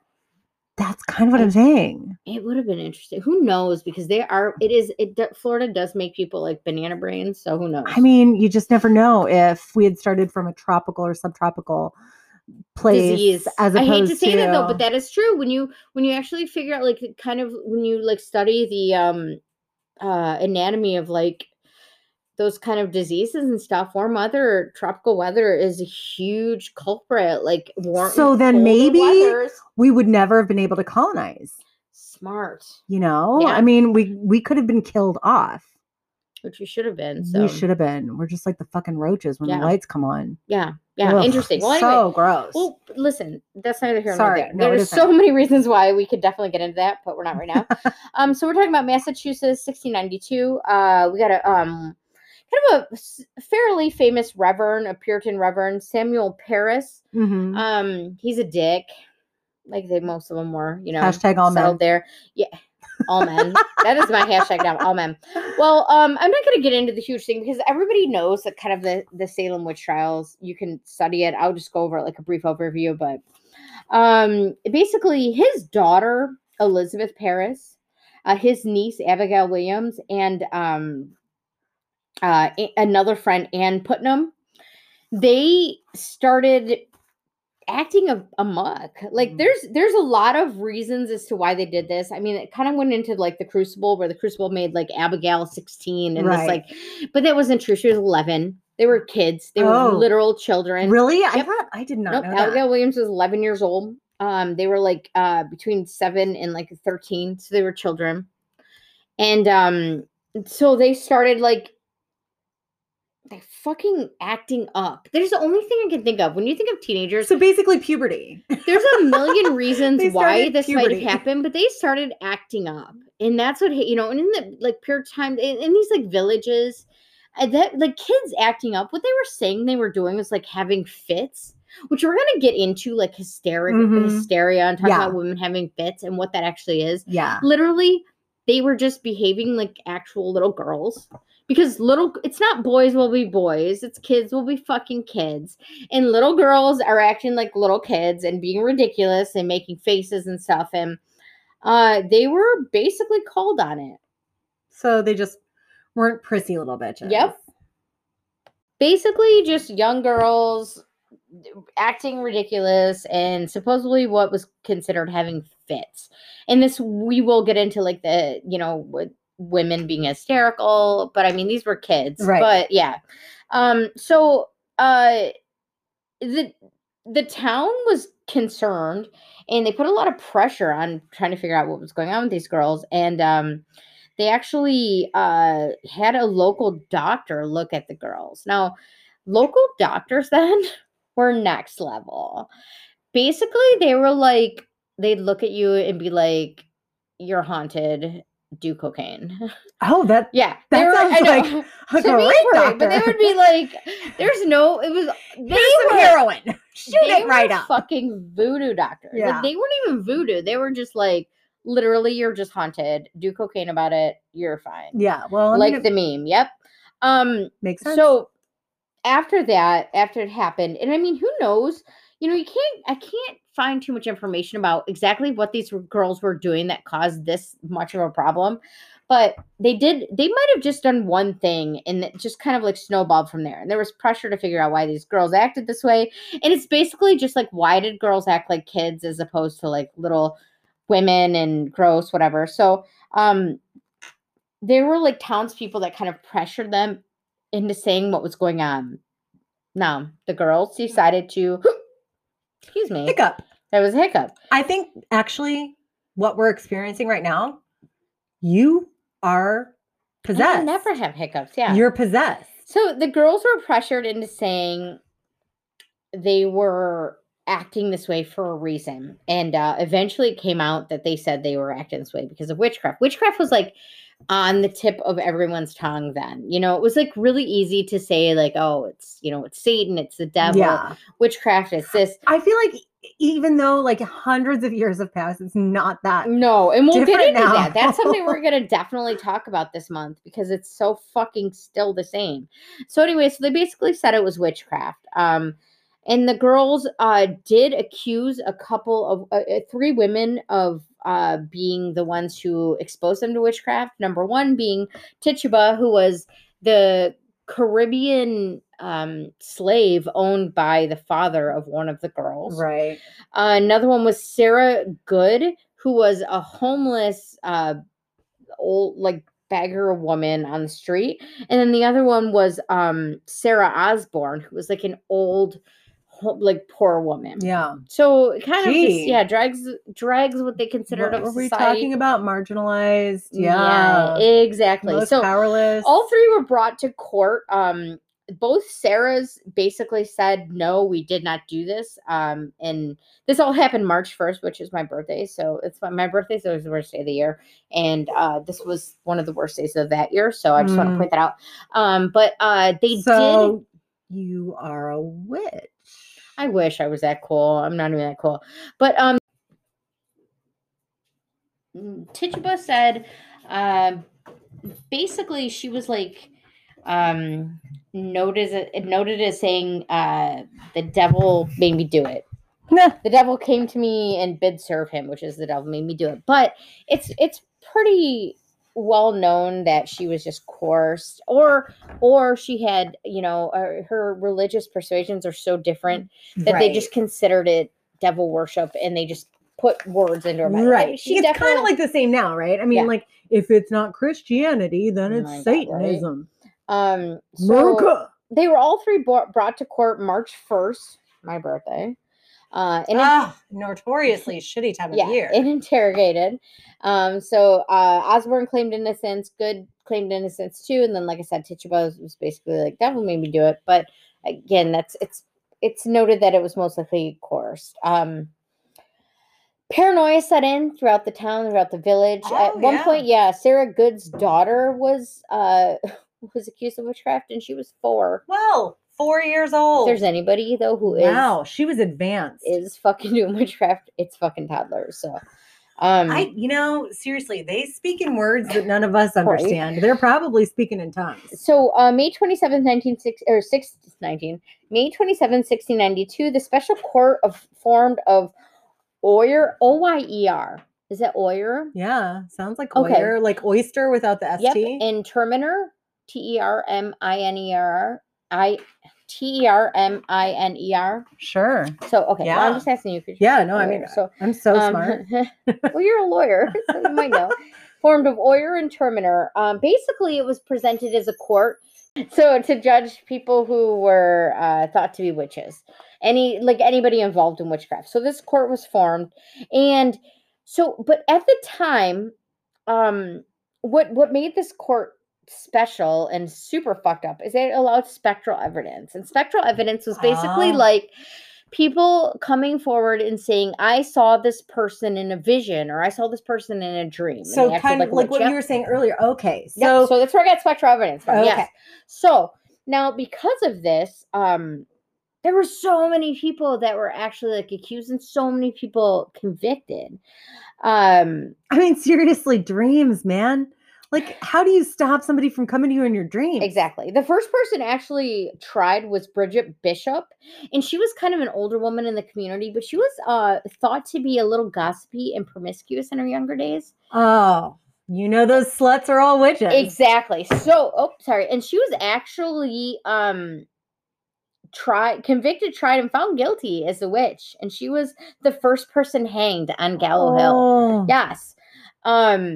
And after that, in July, there were 5 more people hanged. In August, there were 5 more people hanged. And in September, there were 8 more people hanged. Yikes. Yeah. Eventually, there was, and most of them were women. So of all the 20 people that were hanged, it was 16 women and 4 men. One man was actually not hanged. He was actually he was smushed. So he was, the way that they actually killed this man was they just kept putting heavier rocks on his body. Oh. Yeah, and they squished him. They smushed him. I don't know what the right term is, but they call it smushed. Yeah. Oh, I have a hard time. So he was a 71-year-old man that was smushed to fucking death for witchcraft. Okay, really quick though. Yes, please. Having lived there, did you ever visit any of the places where they have like some of the old torture devices or any of that stuff? I did, but now, so here's the thing, which I want to get into a little bit. So I lived in Boston for a really long time. Now, Boston is really close to Salem. My memories of Salem are, first of all, it's a really charming town. And I love Nathaniel Hawthorne, so I love to go up there anyway, just for like the kind of like historical aspect. Yeah. It's north of the fishing villages, north of Gloucester. It's like all these really, I love the North Shore. Anybody who knows me knows that I love the North Shore in Boston. So you hit up Route 1 and you can take it all the way up to Salem. Now, Salem is this like really cool, spooky little town. Now it is historical, but it's also kind of kitschy, and it's kind of the Disney World of witch hunts. So there's a lot of haunted houses and haunts and stuff like that. Now there is still a thing at Gallow Hill, which is where the hangings took place. Now that is north of Salem Township now, but actual Salem Village is in Danvers, Mass. Danvers. Now, Danvers is it's not Salem. So Salem is actually not where the witch trials took place. But if you do go to Salem, that's where they have like the witch museum and they have stuff like that. Like I said, it's kind of like if you're going to Disney World and you go to the Haunted Mansion, as opposed to going to like an actual real like maybe place that's considered haunted. It's kind of like a character of what it should be. It's like going to the cartoon version as opposed to the paranormal experience version. But now, that being said, the real Salem Danvers is literally just strip malls. Yeah. But I'm going to get into that. Which is its own form of death. Which is even and scarier. Torture. But Danvers does have a bit of a fucking curse, and I will get into that. Let me just finish this real quick. Sorry, I just wanted to know your I'll get it. Experience with torture devices. I didn't see a lot of torture devices because most of them are like I said, it's like, it's hard to you're going to museums and they're showing like replicas and stuff. Like there are like actual places, but that stuff. So, the thing with Massachusetts and those like kind of colonies, the witch hunts were such a stain that it's almost like Nazi Germany. Like you can't go to Germany now and see any like old historical Nazi artifacts or anything. Which is they got rid of it. Yes. Yeah, it is excellent, but it's also like if you're looking for that kind of historical angle.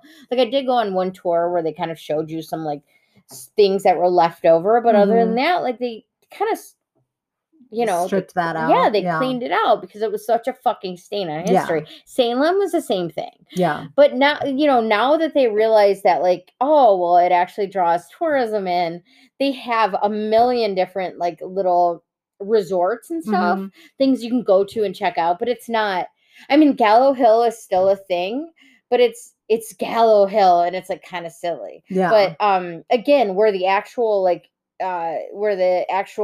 Salem Village atrocities took place, that does exist, and something creepy happened there. I'll tell you about that in 1 second. So real quick, getting back to this. So so I told you the amount of people. So basically 19 people or 20 people were executed. Yes. 16 women, 4 men. Yep. 19 were hanged. One was squished, smushed. Oh, right. Just, I mean, that's just the Smushed. most horrifying death ever. Yes. And March 27, 1692, that's when that special court was formed. And then there was a minister who actually protested this court. The minister was named Cotton Mather. Cotton. Yep. So Minister Cotton Mather tried to get the court to not use spectral evidence. Okay. And that became kind of a thing. And it, he protested it for a while, but it was overlooked mostly. And then his son also started getting involved. His son was named Increase Mather, Which is good. It's better than decrease. It is, and it's still my favorite thing ever. But he's the president of Harvard, so he's kind of has some pull there in Massachusetts. Okay. Increase was. But I mean, this is all before Harvard was anything other No, than Harvard was the first university in the I United know, States. but it was just. Yeah, but it was still. I mean, but at But that it wasn't point, Harvard no, then. It it's was not Harvard. but it was Harvard. So, well, There anyway, was no Yale to compete against. God. right? What really, it seems what really made the difference was that Governor Phillips, his wife was being looked at for witchcraft. So that's where to be honest, like it said, they basically say after the president of Harvard came forward and started like saying spectral evidence is a problem, he changed. But to be truthful, it probably had more to do with his wife being looked at for witchcraft. It's interesting, like the correlation there. Like it's kind of like when you know somebody who's queer and you're able to somehow suddenly change your mind about queer people. That's exactly. So he dismantled the original court, started a new court, Superior Court of. You can pronounce that word for me? Judicature? Yeah. Judicature? I don't know, lawyer? Judicature, but yeah. So basically... He just wanted the word dick in there. Superior Court. So he started a new court, and they didn't use spectral evidence, but they still were going after witches. So it was still... I mean, it wasn't the exact same, but it was... They kind of had the same plight. Now, the difference is, before... most of the people that were thought of as witches were convicted. Right. In this new court, there were 56 people that were being held, being accused of witches, and they were being accused of witchcraft, and only 3 of them were convicted. Okay, so without the spectral evidence, that made a huge difference. Huge difference. But eventually, like after all the protests and stuff like that, it did come out that, like, basically this is bullshit. It's not real anyway.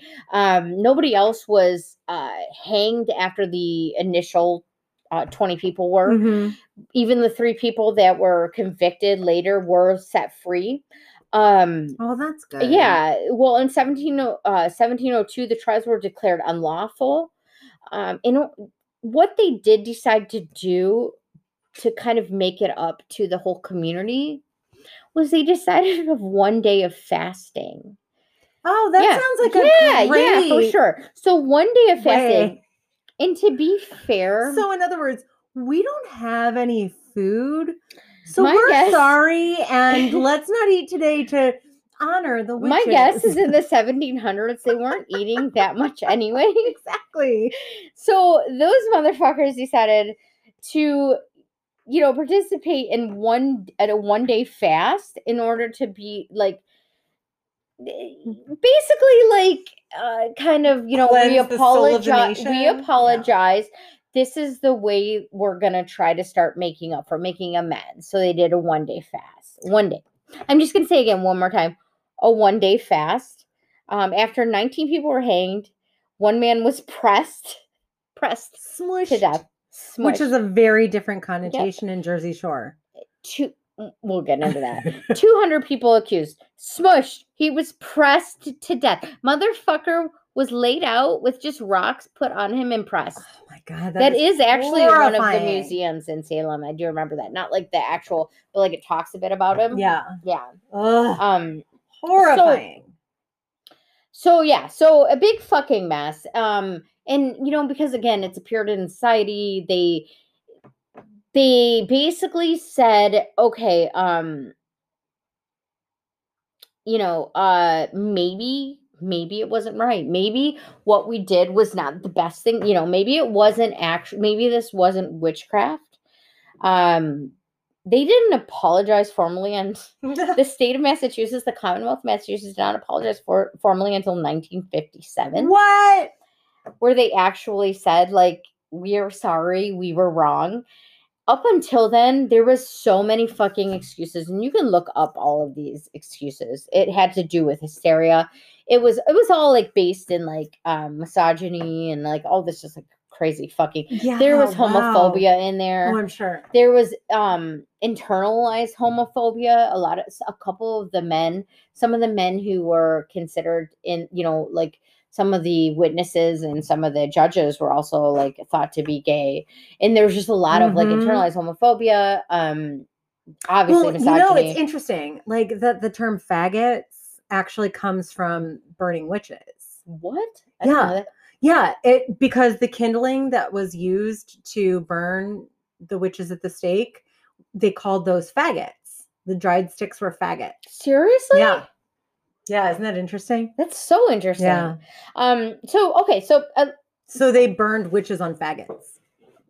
Fuck, man, this world is so or with faggots. fucked. Yeah, totally fucked. So now, real quick, again, since I'm not from Mass, but I lived there for a really long time. It's my favorite state. I love it. So this Salem witch trials did not happen in Salem. They happened in a place called Danvers, Mass. Danvers. And there's a reason why we're saying it like this. And we were actually going to leave a little link as to why we're saying it like this. Yeah, we'll leave the link. Because it's fucking brilliant. Danvers. But so Salem Village, there are parts of Salem that did happen as far as like kind of in the historical context with like the Gallows Hill and stuff. There are parts of like Salem, but Salem Village was Danvers. So in Danvers is kind of thought to be cursed at this point. Now there's a lot of battles that took place up there. Mm-hmm. There is a lot of reasons, obviously there's every fucking reason for every place in the United States to be cursed, considering what we did to the Native Americans who, everything. But so in 1878 in Danvers, Mass, they built an insane asylum, because that's what it was called then. It was literally called, it was called a lunatic asylum. Okay. Yeah. So they built a state hospital there. And that state hospital was for, originally it was actually a pretty, it was thought of as a pretty kind of safe place, a place for people who were developmentally different. Right. With mental deficits, just everything. Sure. And late 1800s, also a lot of women ended up. I mean, if you've ever looked at any of the historical like reasons for a woman to be, which we are going to get into this month, because this month is our spooky month, and if there's anything that you hear a lot about, it's all fucking hysterical women, hysterical crazy women. Yeah. Well, Danvers was one of the biggest state mental institutions in the country at the time. So this has started big things. Yes, a lot of women, but also criminals, also people like, again, with mental deficits, with mental health issues, everything. Criminally insane. Yep. As well as just sort of mentally. Sure. And in the beginning, it was actually considered a pretty safe place. A lot of like world-renowned doctors worked there. People worked there. It was a teaching hospital, so there were a lot of. It's actually a nursing teaching hospital too. So a lot of nurses went there to learn. Okay. But in the mid 1900s, 1930s, 1940s, it started getting like, budget cuts started happening. But it was also like starting to, this is when mental health started really like breaking, and it was like kind of a big thing. And then like, obviously you have like the stigma started to peel back. Yes, right? and you started having like the fucking, from the 20s, it's fallout from the 20s, fallout from all of that. I got the 30s and the 40s. And then at one point, Danvers was supposed to house about 500 people. At one point, it housed about 2,300 people. Holy shit. Around the 30s and 40s. Overcrowding. Yes. So, and if you actually look at the hospital, it's kind of built like a bat. and there's wings that come out from the middle of it. Well, underneath that, there's basements and there's tunnels and stuff like that. And at that point, all these fucking people were kept downstairs in the tunnels and the basements. And it's really creepy and it's a gross history. It's one of the first places that started implementing straitjackets. It's one of the first places that started using shock therapy. And it's also the first place in the United States that really started to lobotomize patients. Okay. And most of these patients were women. Again, a lot of it there were men too, and a lot of it was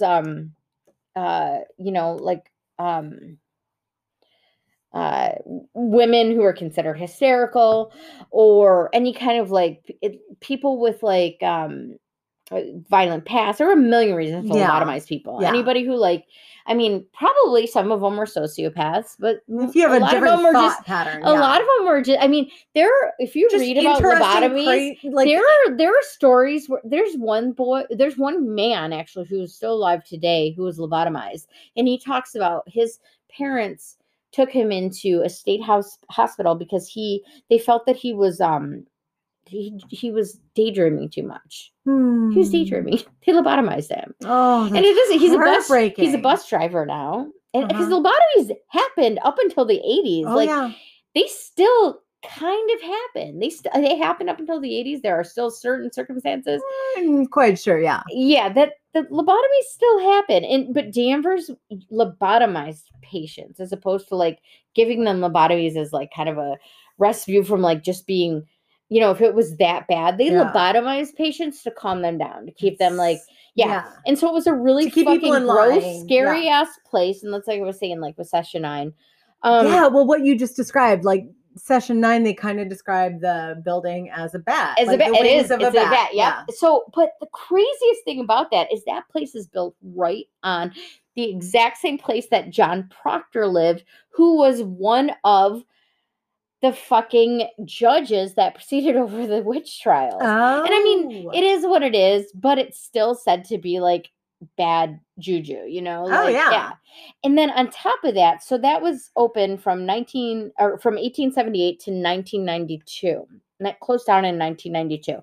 Now, it does get, in the 80s when the budget cuts really started happening with these places, a lot of people were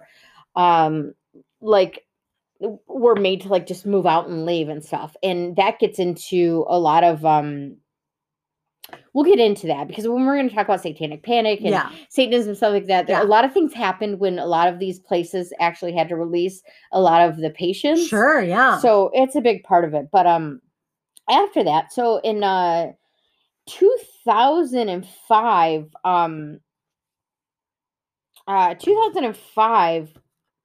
a company built it, and they decided to build condos on top of it. So a company bought it and decided to build condos on top of it. So they bought it, and they basically just tore down the whole structure. So that structure was still built, when you saw Session 9 and stuff, the way that it was still there up until 2005. So wait, was Session 9 actually filmed? Absolutely, yep. Oh, I didn't know. Yes. So after 2005, it was they bought it.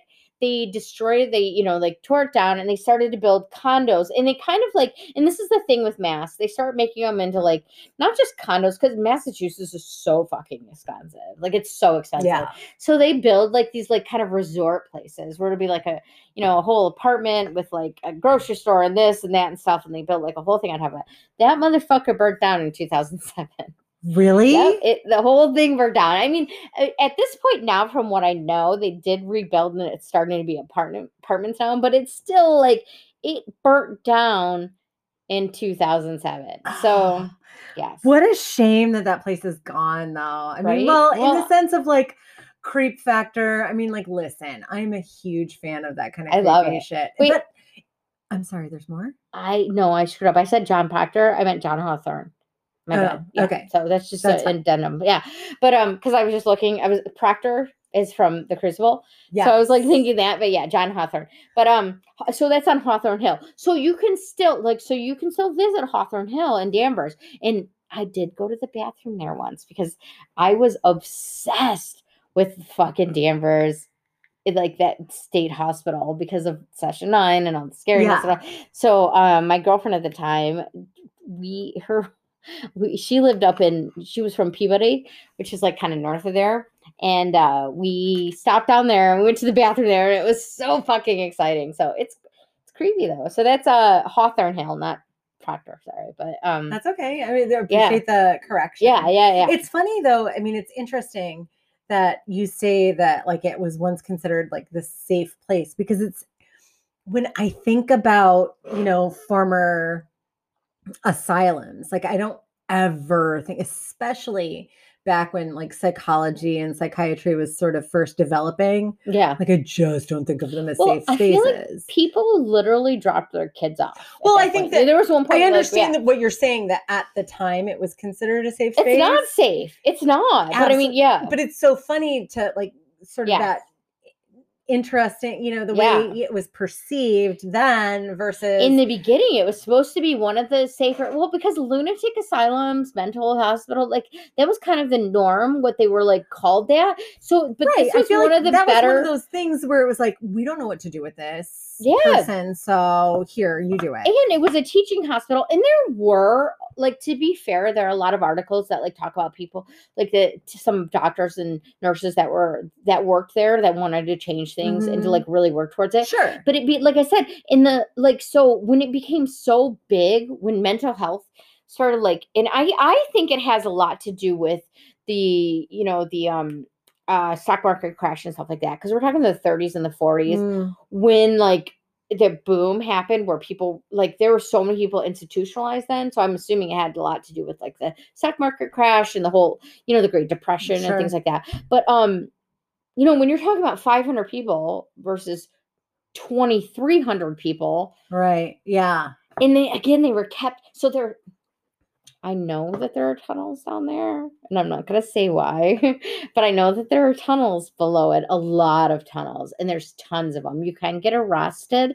You won't get charged and booked, but you can definitely get arrested if you go in those tunnels. You will get arrested. That's all I'm going to say. I totally have a new road trip in mind, and I'm not going to go in those tunnels. You can, listen, you will get arrested, but you won't get booked. I'm not going to. I'm not saying I've been arrested twice there, but you won't get booked. And I'm saying that I'm not going to go to those tunnels at all. Hell yeah. Or the Northville tunnels in Northville.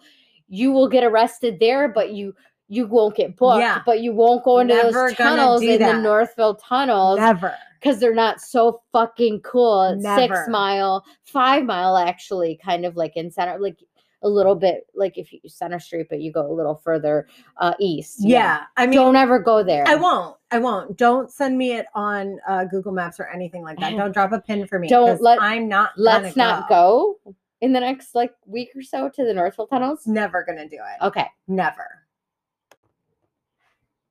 So that's basically the kind of the history with Salem and Danvers. But, I looked a lot into witchcraft now, and, I mean, so I was trying to see if there are any kind of actual witch hunts. Now, there are some kind of interesting things like the Lavender witch hunt and stuff, but there's some actual witch hunts. Basically, it's like McCarthyism. Right. It's like witch hunts have become a euphemism now for, which I wanted to talk today about actual witch hunts. But, so that I started really thinking more about like, okay, well, what is it like with, as far as witches, even witch hunts, what can, like, I wanted to see some kind of like draws into it. And then I started just kind of like randomly looking and then Googling, and it led me into like kind of like finding the parallels between, growing up queer and being a witch. And it was really interesting because I didn't realize there were so many parallels. And I didn't realize, I mean, obviously I kind of like remember the whole like, was it like become a lesbian, practice witchcraft, or what, the Pat Robertson thing. Yeah. But like, I looked into a lot of it, and I got some information. I looked into Wikipedia. I did look into a 2020 Refinery article from Amanda Core about why queer people love witchcraft. And she talks a lot about like it being kind of empowerment, taking away, like basically like the thing with, queer identity is it's really hard to like come out and be like, this is who I am, as opposed to like being who you are, creating who you are, saying who you are, having like power over that narrative. Yeah. You're coming out in a place with like, you're immediately relinquishing. Relinquishing. Relinquishing. God, I can't speak. I don't speak well sometimes, but it's But when I you're get smart, yeah, and that's okay. relinquishing control. But with witchcraft, you're really like kind of holding on to that control, and Yeah. you can find queer identity in that community so easily. Now they talk like I don't mean to like minimize it because I understand.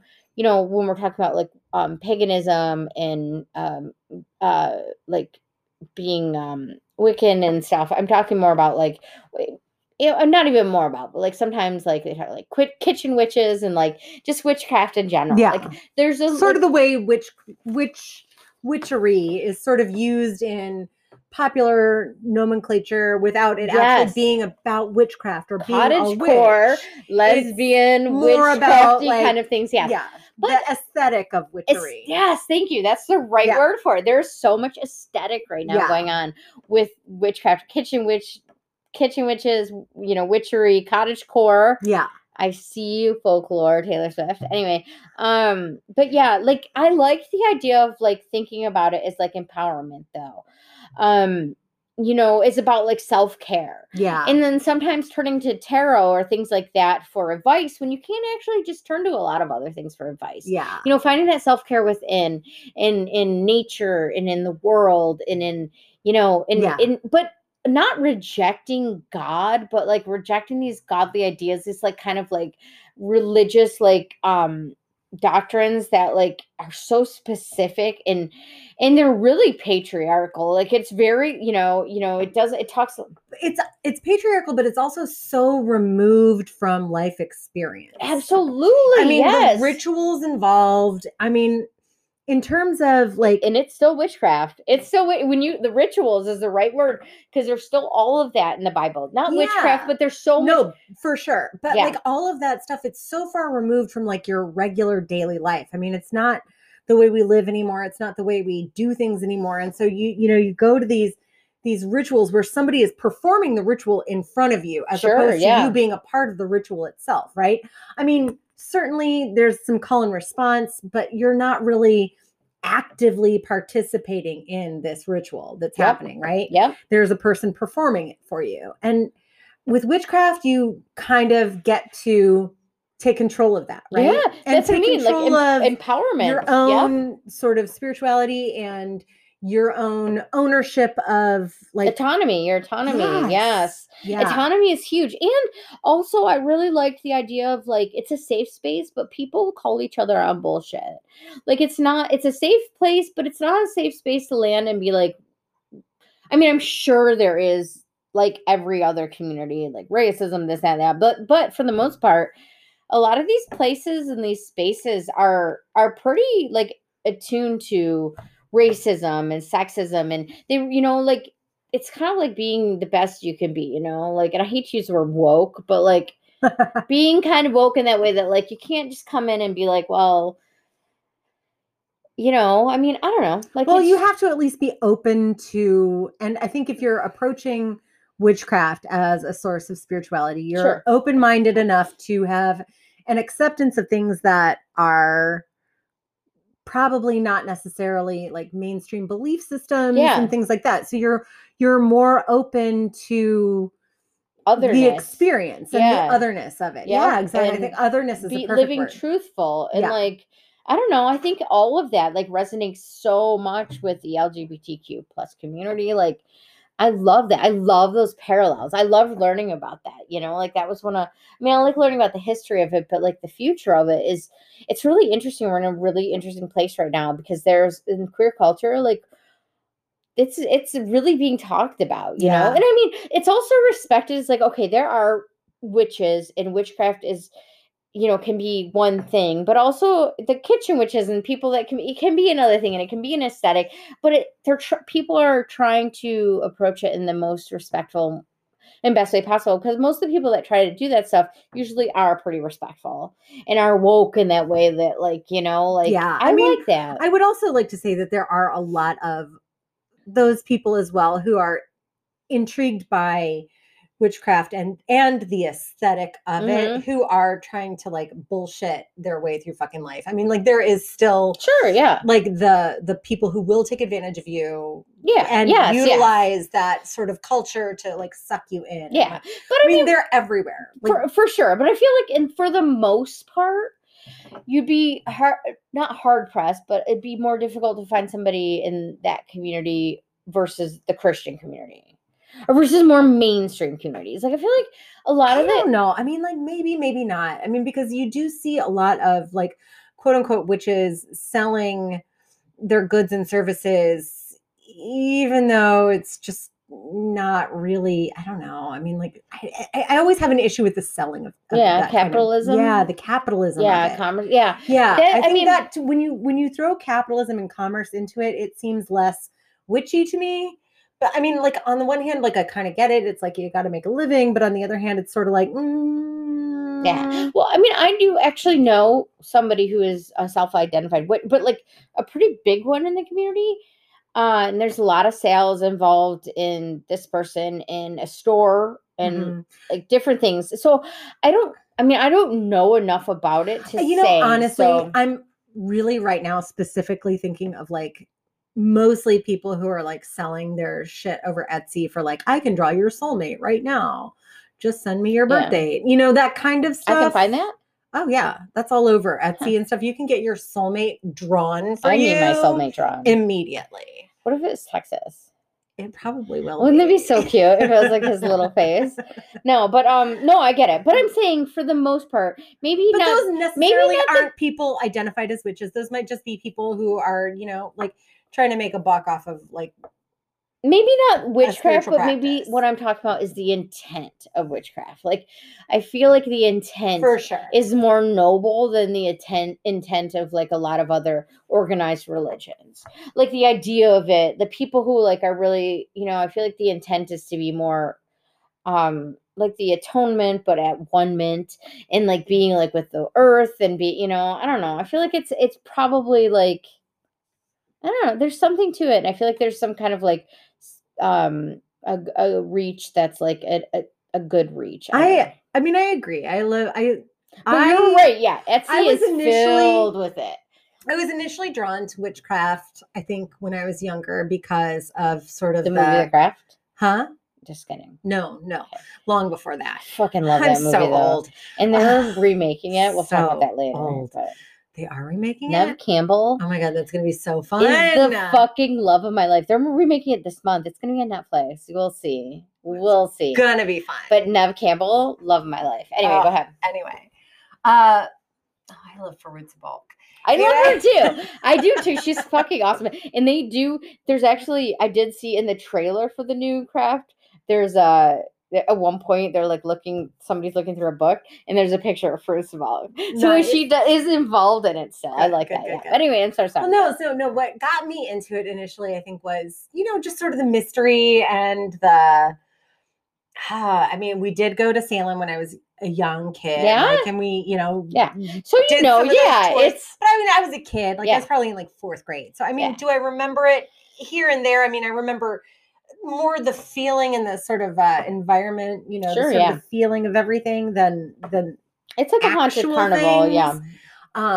I do remember knowing my way around a particular house that we toured through, like knowing where everything was. That's wild. Before we got to those rooms. Nathaniel Hawthorne's house is there. Yeah, I know. Is that the Seven Gables house? Yes. House okay. Yeah. We went there.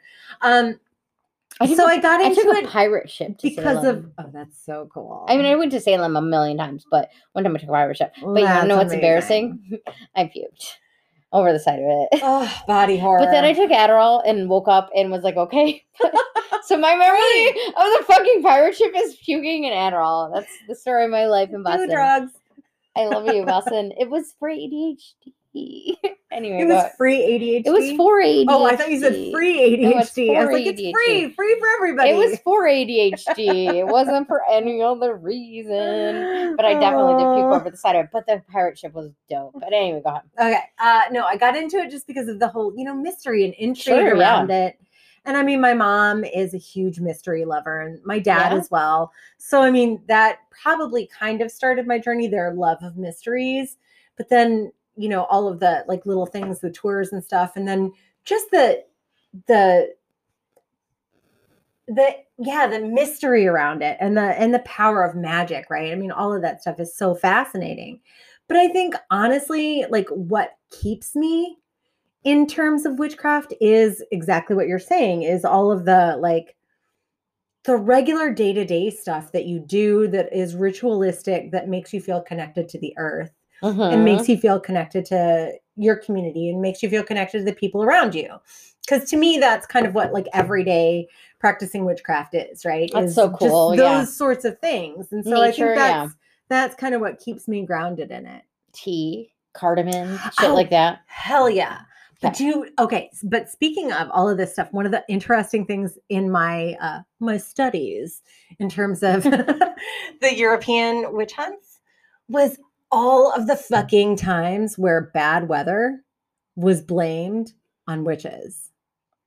What do you mean? Kind of similar to like right now, where bad shit, like a bad hurricane happens and it's blamed on the gays.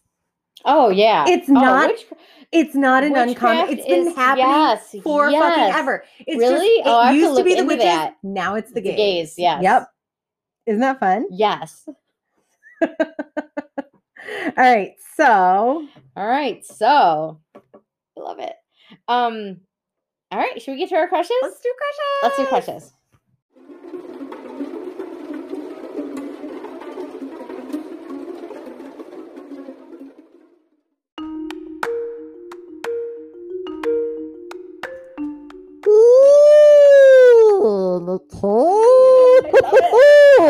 It is that time. It is. I want you to hear crashes. I fucking love it. It's October. Cheers. Cheers to October, bitches. I'm so fucking excited. and witches and queers. It's October again. It's And we have so October. many fun October surprises for you guys, just so you know. So many fun many October fun. surprises Um, that have nothing to do with October surprise campaign stuff. Woohoo! what? Well, they always say there's an October surprise right before a big election.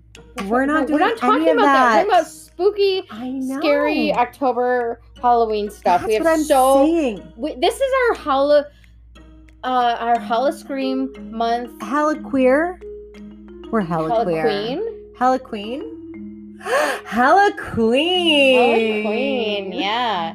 I have another one. Good. Anyway. Who's your crush? My crush this week, I'm just gonna say her name because I'm probably gonna say it wrong. Dominique Provost Chocolate.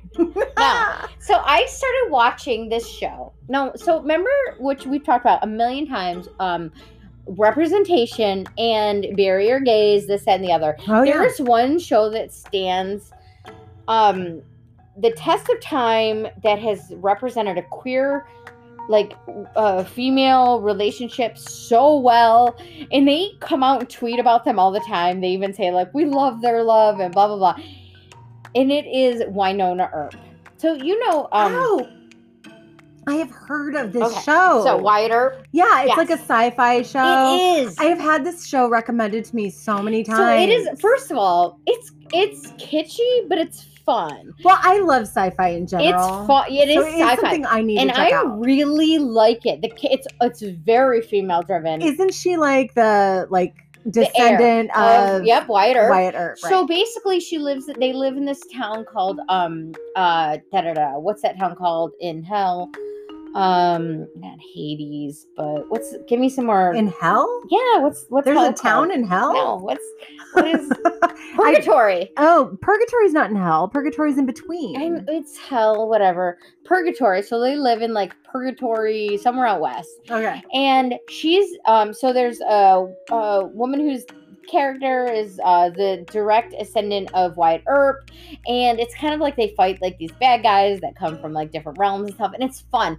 Well, her little sister is so it's played by this character, and By this woman? yes, by this woman, and it is like the most endearing queer relationship that I've ever seen. Wait, ever. is this the queer relationship that inspired them to come out in real life? Mhm. Okay, because I remember the one of the other, I think the other one was Your Crush Another Time, or I don't know. You told me about this on another episode, I feel like, but Well, not this woman.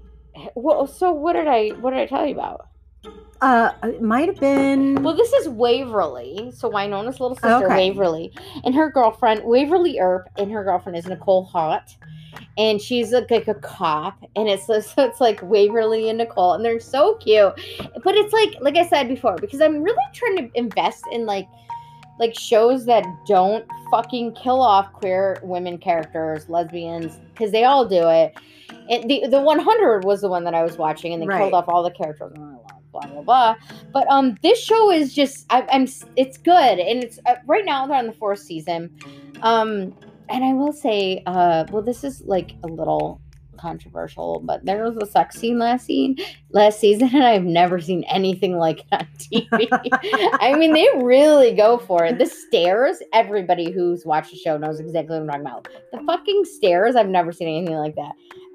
Legally, like I've seen things like it, but like not like on TV. But Not on like regular broadcast TV. Exactly. Like not. I've definitely seen it on the internet, but not like, yeah. But anyway, so Waverly and Nicole are this couple, and they're just, so Waverly's the little sister of the main character, who's Winona Earp. Waverly's kind of a main character too. And I mean, the Sci-Fi is like committed to basically be like, we're not killing them off. Like, we love their love, we love their relationship. It's not going anywhere. Oh, love it. So like on all the Comic-Cons and stuff, they're always together and they answer questions, and they're so cute, and I love them. And Catherine Barella is the other one who plays her. She's really hot too, but Dominique is so cute. She's the cutest girl. Nice. So, I love it. They're the best girls, and you should watch this show through. I will. Especially if you like kind of campy sci-fi. Oh, I do. And I actually really enjoy it because it's funny. It's clever. It's probably like one of my favorite genres, like right after You like will horror comedy. fucking love Like, it because campy it's sci-fi, also horror comedy. all about it. Like it's all that, and Yeah. you'll love it. And the queer relationship starts up in like episode 2 or 3, and it just goes, and it's a big part of the show. Okay. It's I will not. totally check it out. Yeah, Yeah, I've had really awesome, like people who I trust their recommendations it's good. have recommended it, and I It's- haven't started it, and I don't know why I haven't started it. Yeah, Mostly yeah, because yeah. I've just There's had always other shit things going on. There's on. always things going on. Yeah. But this show, I watch it, and I'm like, okay, I love it. And I hear the Okay. music now, and I'm like, oh, I get Oh, so excited. I Yeah. love it when I hear the music. The of a music's show good, and I yeah. get excited. I think you'll like it. because it's rare that happens. Yeah. And it's All like right, so my crush is going to be actually political. I am sorry, always political. but I am bringing some politics in tonight. Into it. Apologies, queerdos. And this is going to be a pretty controversial crush, I feel like. Really? There are a lot of people who are going to disagree with this crush no matter what. And that's going to be Hillary Hilco? Rodham Clinton. Okay. And the reason that she's my crush is this. And it is not because I think Hillary is this unstained, this woman who has lived this like saintly life by any stretch of the imagination, nor is it because I think she's beautiful. It's because I think she has been the target of one of the most recent witch hunts that's perfect. in history. And here's the deal. Trump likes to throw around the term witch hunt in spite of the fact that witch hunts actually connotate something that, people who are marginalized, people who are like the worst off in society are like, he is not that. And granted, by all accounts, Hillary is far from the worst off in our society, but women in general are marginalized, particularly when Absolutely. they run for office. Women seeking power, they've done studies on this, women seeking power are notoriously hated and villainized.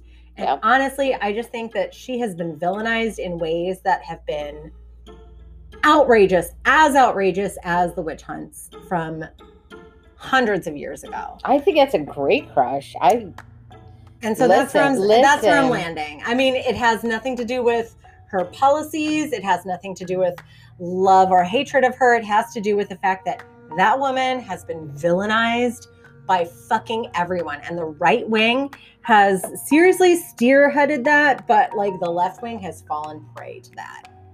And I just like say, that. you know, That's a good crush. Yeah. Hillary's had it hard. I have Not as hard as most of us, but in terms of vilification, that woman has been dragged. is right. And I'm not going to lie. Listen, so there's something to be said. So you know my type. And there's something that Hillary has, especially from like the 90s, of this like kind of, do you remember like Princess Di, that whole like 90s look of like the sweatshirt and those glasses? And I don't know how to explain it if I can find it. Oh my word. The look, there's like this look that I'm so into, and Hillary has it. So Okay, well, I that's definitely, cool. yeah. I mean, I'm Well, not maybe saying, we can put a link up to that image in I'm the not show saying, notes. but I'm saying. You're like, saying cute as a button. there's something about it. This like that sweatshirt and those like, it's like this 90s kind of, I don't know. Anyway, I'll have to like, I just have to find it. Yeah. I think that today's episode was super fun. Right? I really enjoyed it. Yeah, me Thanks too. for hanging out, Nicole. I had so much fun hanging out with you. It was fun. We always have fun. I'm going to burn you next week, but that's fine. Honestly, I don't blame you. Like a witch. I don't blame you. All right, so can they find us online if they want to? I think they can at Queerdos on Facebook. Our Queer Podcast on Instagram. And Sunday, we're actually going to release a TikTok video. Well, yeah, you Swear. should be on TikTok anyway. Totes going to happen. You should be on TikTok. But until next week, stay weird. Be queer. And we'll see you next week. We love you. Witches. Happy October.